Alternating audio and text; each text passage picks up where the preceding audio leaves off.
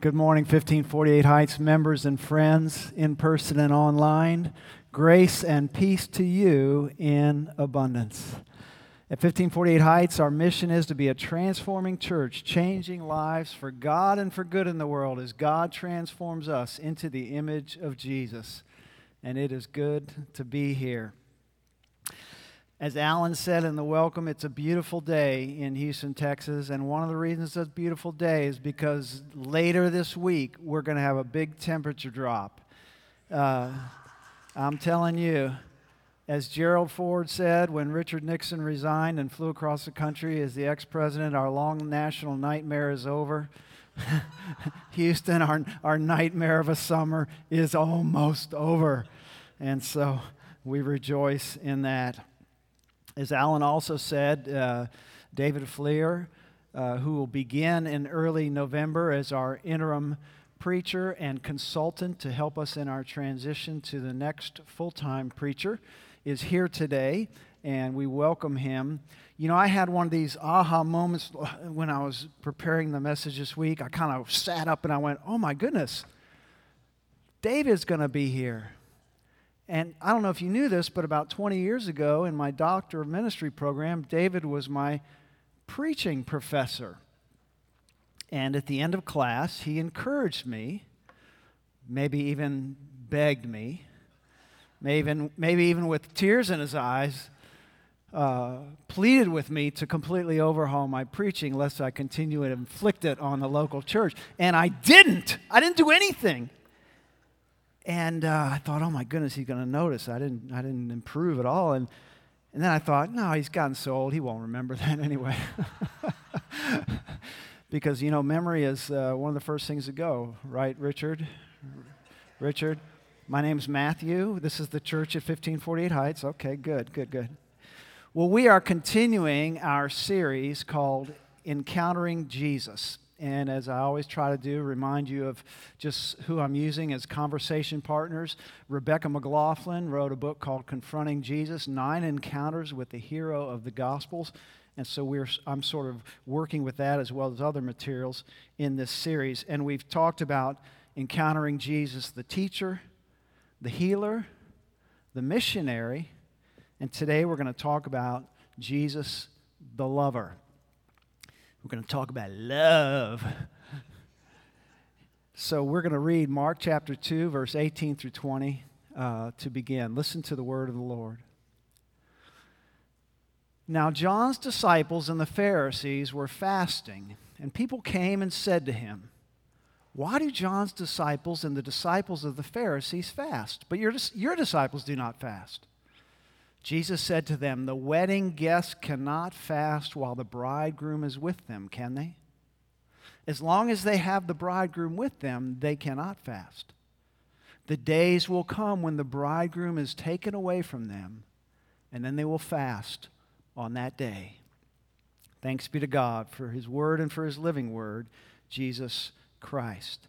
I want to just set the table a little bit before we dive into the particulars. There is a message outline that is in your bulletin. If you find that helpful to follow along and fill in some blanks and kind of track the message, I encourage you to take that out. But here's how I would basically frame what we're going to talk about today. God created us in love for love. God created us in love for love.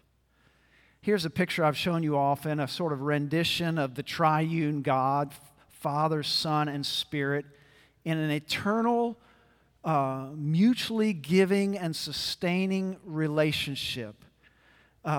Self-sufficient in God's self. It's a mystery, but it's central to the Christian understanding of God. And why would they create the world? Why would they create humanity? To share that love. To share that love. There is no other agenda except to create us as an expression of God's love. And so we are created in love. I've talked about Henry Blackaby and Claude King's 7 realities of experiencing God. The first one is God is always at work around us. The second one is God pursues a continuing love relationship with us that is real and personal. God creates us in love, in His image. That's an expression of God's love. Jeremiah chapter 31, verse 3. I have loved you with an everlasting love, He says to Israel. 1 John chapter 4, verse 10. In this is love, not that we love God, but that God loved us and gave His Son as an atoning sacrifice for our sins. God's love for us is not responsive. It is, God takes the initiative. And this is love, not that we love God, but that God loved us. John 3:16. For God so tolerated the world. No, for God so loved the world that He gave His only begotten Son. What are the 2 primary commands? Love God and love your neighbor. The great chapter in 1 Corinthians 13 on love. These 3 gifts remain: faith, hope, and love, but the greatest of these is love. Friends, God created us in love, for love, to live as expressions of that love. Now, second, to help frame our conversation today, don't you love how preachers call this a conversation? Do any of you feel like you have anything to say in this? I like to have conversations with Angela where I talk and she listens, you know? But we all deeply long to be known and loved. Why? We're created this way. We're created in love and for love. I was listening to a podcast recently, and Vivek Murthy is a former Surgeon General under President Obama, and then had a 4-year interim during President Trump, and then was renominated and approved to be the Surgeon General under President Biden. And in that 4 years, he wrote a book called Together: The Healing Power of Human Connection in a Sometimes Lonely World. And isn't it significant that the Surgeon General of the United States considers loneliness to be a health epidemic? An epidemic. You may have heard just murmurings of this. It is a real malady in our society. So many people are lonely because they are created, they hunger to be known and loved. He equates this in terms of the loss of life expectancy. Are you ready for this? With same as obesity and smoking. You can reduce your life expectancy to the same degree without life-giving relationships, without being known and loved. Consider Abraham Maslow's hierarchy of needs. Famous psychologist. We learned this in Psychology 101. You know, the first is a need for food, water, safety, shelter. Primal. Not safety. The second is a need for safety, to feel like we're not going to be attacked and harmed.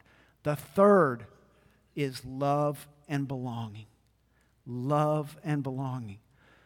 Farther up the scale, less urgent, all these things we focus on: self-actualization, accomplishments, success, nice things. But deep down, what we long for is to be known and loved. Read with me 1 Corinthians 13, verse 12 through 13. I've always been so intrigued by this. Paul says, "For now we see in a mirror dimly, but then we will see face to face. Now I know only in part, then I will know fully, even as I have been fully known." Paul says, we have been fully known by God. He created us in love, for love, and we have a deep longing to be known and loved. McLaughlin says in her book, "The longing to be known and loved lies deep within us all, but Jesus is the only one who can deeply fulfill that need. He knows every hair on our head, every fear in our heart, every word and every action, good and evil, cruel and kind. He knows the things we wish others would see and the things we're desperate that they not see. He knows it all, and despite it all, He loves you so much He came to die for you, not just in people in general, but for you. I don't know your name, but Jesus does. I don't know your hopes, your fears, your hurts, your dreams, but Jesus does. And so with that, let's talk about 3 of our most powerful experiences of love that Jesus identifies himself with. Okay? This is not an exhaustive list. There's a sense in which all our experiences of love are reflective of the triune God's love for us and of Jesus' love for us. But the first is what we read of in Mark, and that is the love of a bridegroom. The love of a bridegroom. We could call that romantic love. This is by far the most pronounced image in the New Testament about Jesus' love as bridegroom. The church is the bride of Christ. Let me say that again. You are the object of Jesus' desire. Okay? You know, I'm not going to wax eloquent about seeing Angela come down the aisle as a beautiful bride. Frankly, I needed glasses at the time, and I didn't have them, and I was squinting, and everybody thought I was angry. But that's a whole other story. I mean, you are the object of Jesus' desire. And read with me Revelation 19, verse 7, describing the end of the story. Let us rejoice and exult and give him the glory, for the marriage of the Lamb has come. The Lamb is Jesus, and his bride has made herself ready. Isn't it significant that in John chapter 2, many of us are familiar with this story, Jesus attends a wedding in Cana. And if you know the story, they run out of wine, and Jesus' mother, Mary, says, well, they're out of wine. You want to do your thing? And he says, not yet, not yet. And eventually he turns water into wine so the guests will have enough wine. And commentators have speculated, why would John cite this miracle? Because John says this was the first of the signs that Jesus gave. There are 7 signs, miracles in John. And why? There's no healing. So what is so special about this? But think about it. Whose responsibility is it? The wine at the wedding. It is the bridegroom's. It is the bridegroom's. And so by Jesus replenishing the wine, he's sending a message. Yes, I'm the bridegroom. Why would this matter so much? Because this image of Israel as God's bride proliferates the narrative of the Old Testament. And Jews would be immediately familiar with it. Isaiah, Jeremiah, Ezekiel all talk about Israel as the spouse, the bride of God. Isn't it significant that perhaps the primary adjective used to describe God in the Old Testament, chesed, is steadfast love, covenant love, the one who loves steadfastly in covenant. It's almost not exclusively, but a marital word, a covenant word. And so Jesus shows us his love as a bridegroom desiring his bride. Second, as a friend. As a friend, we might call this the platonic love that Jesus exemplifies for us. As we sang earlier, what a friend we have in Jesus. Isn't it significant that as highly as Jesus speaks of marriage, he speaks as high or higher of friendship love?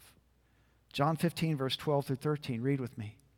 This is my commandment, that you love one another as I have loved you. No one has greater love than this, to lay down one's life for one's friends. You are my friends if or when you do what I command you. No higher love than this, than laying down one's life for one's friends.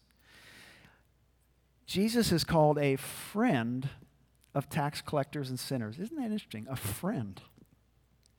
Over and over in John's gospel in particular, we hear about Jesus' love, platonic love, if you will, not for the church, but for people. John 11, verse 3, Mary and Martha say to Jesus, Lord, the one you love is ill. That's Lazarus, the one you love. John says, rather immodestly, in John 20, verse 1, he's writing it, and the disciple whom Jesus loved, talking about himself. Jesus says in John 15:15, I have called you friends, to his disciples. You know, Abraham is referred to, Abraham the father of faith, in James 2:23, as a friend of God. That's an accolade, man. Abraham is the father of faith. He is the one to whom we all trace our faith journey back. And he's a friend of God. And Jesus just disperses all that and says, you are my friends. You're my bride, and you're my friends. And that's friendship, love. I was listening to a podcast featuring Arthur Brooks, a very lofty thinker. I was lost most of the time, but there's a picture of him. Here's two books he wrote. One, From Strength to Strength, Finding Success, Happiness, and Deep Purpose in the Second Half of Life. And that's bestseller, very well known. But he just recently came out with a book that he wrote with Oprah Winfrey called Build the Life You Want. And this came about because Oprah read during the pandemic an article he writes in The Atlantic about having a meaningful life. And she read it assiduously, and she finally called him and said, hey, we got to do something together. We got to write a book together about all this. You know, when you're Oprah, you just call someone and say, we got to do a project. And they did. They wrote this book together. And he coins a phrase, amongst all the other wonderful elements of this book. He talks about real friends versus deal friends. Real friends versus deal friends. And deal friends, it sounds snarky, but it's not. It just means friends who there's some level of convenience or proximity in your friendship. You know the friends you have at work? They're good people. You like them, you interact well. But if you leave that place, or they leave that place, very often those friendships fade because they were deal friends. You had this one thing in common. Sometimes that happens with church friends. It's fine. There's nothing wrong with you or them. That's just the way it happens. But then there are real friends. And I believe it was Aristotle. David would know this stuff. It's called atelic, meaning it doesn't have a convenient purpose or anything convenient in the friendship. It's just that you care for one another. You don't work together. You may not be in the same church, same neighborhood, any of that. But you just care for one another. And that transcends the deal friends. And Brooks talks about the necessity of having one or a few of these real friends, so that we don't live this impoverished life. And Jesus shows us this friendship love, this platonic love. He says, you are my friends. McLaughlin says, for Jesus, friendship is no cheap knockoff of romantic love. For his followers, sexual love belongs in permanent, exclusive covenant marriage. But this must not lead to an emaciated view of friendship love. Rather, according to Jesus, friendship love can be as great a love as any. I know when I was single, I'm looking for the one, the romantic love. But McLaughlin reminds us, and Jesus shows us, that can be very important, but don't think that other loves are emaciated or not nourishing. They can be life-giving, friendship love. And I pray that, we'll remember that. And in this epidemic of loneliness, we'll seek to live with ties of friendship. And so Jesus models this bridegroom love, friendship love, platonic love, and then third, and this is not nearly as pronounced, mother love, filial love. There's one primary example of this, Matthew 23, verse 37. Read it with me. Jerusalem, Jerusalem, the city that kills the prophets and stones those who are sent to it. How often I have desired to smack you around like lion cubs. No. How often have I desired to gather your children together as a hen gathers her brood under her wings, and you were not willing. It's such a tender, loving, maternal image. Isn't that fascinating? Jesus gives us a maternal image of love to associate with his love. He's saying, in a way, maternal love is a reflection of my love for you. Now, why doesn't Jesus talk to paternal love? Why doesn't he mention that? Well, that's God the Father who is pronouncing that or showing us that. My favorite movie of all time, and one of the things David criticized me for as a preacher was I was always talking about movies, okay? I told him, David, I live in L.A., okay? I talk about movies in L.A., I talk about cockroaches in Houston, okay? It's just, you go with what you're dealt with, okay? But at any rate, my favorite movie of all time, do not groan. If you groan, I will be talking to you. It's not, what are these Transformers things that Rhonda loves? Intergalactica, blah, blah, blah, blah. Where's Rhonda? The Sound of Music. Who did that? Yes! The Klingenpeel kids. I've always thought they had great taste. But, okay, so in The Sound of Music, have any of you not seen it?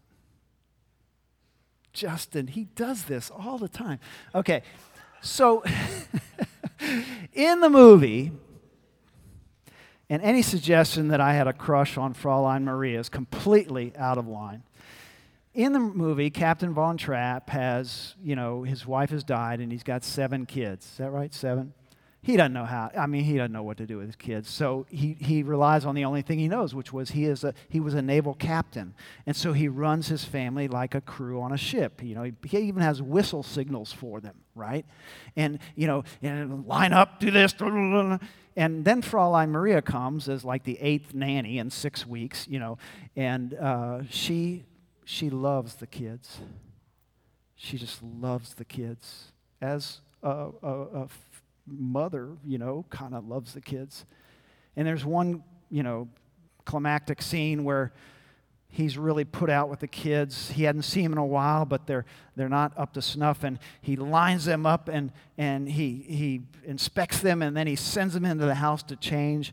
And Fraulein Maria and he have it out. And at one point, she just says, Captain, Captain, Captain, love them, love them, love them. Just love them, love them, love them. You got the discipline off the charts. Just love them, love them. And I think that there's a sense in which she's really saying, show them some maternal love. The kind that a mother can give that they don't have anymore. That gathers the brood under her wings. You need the lion paw, to organize, but gather them under your wings as a mother can do. And Jesus says, that's the love I have for you. As a bridegroom, as a friend, and as a mother. And so how would I sum all this up, friends? When we live in Jesus' love, we are better able to love. We are better able to love when we live in Jesus' love. In John 13:1, we're told, John says, when Jesus knew it was time to leave this world and go to the Father, having loved his own, he loved them to the end. But we miss it if we think he loved them to the end of his time with them, because the word here is telos. He loved them to the completion, to the fulfillment, to the end. And it means the purpose for which it began. He loved them to the absolute end of his purpose for them.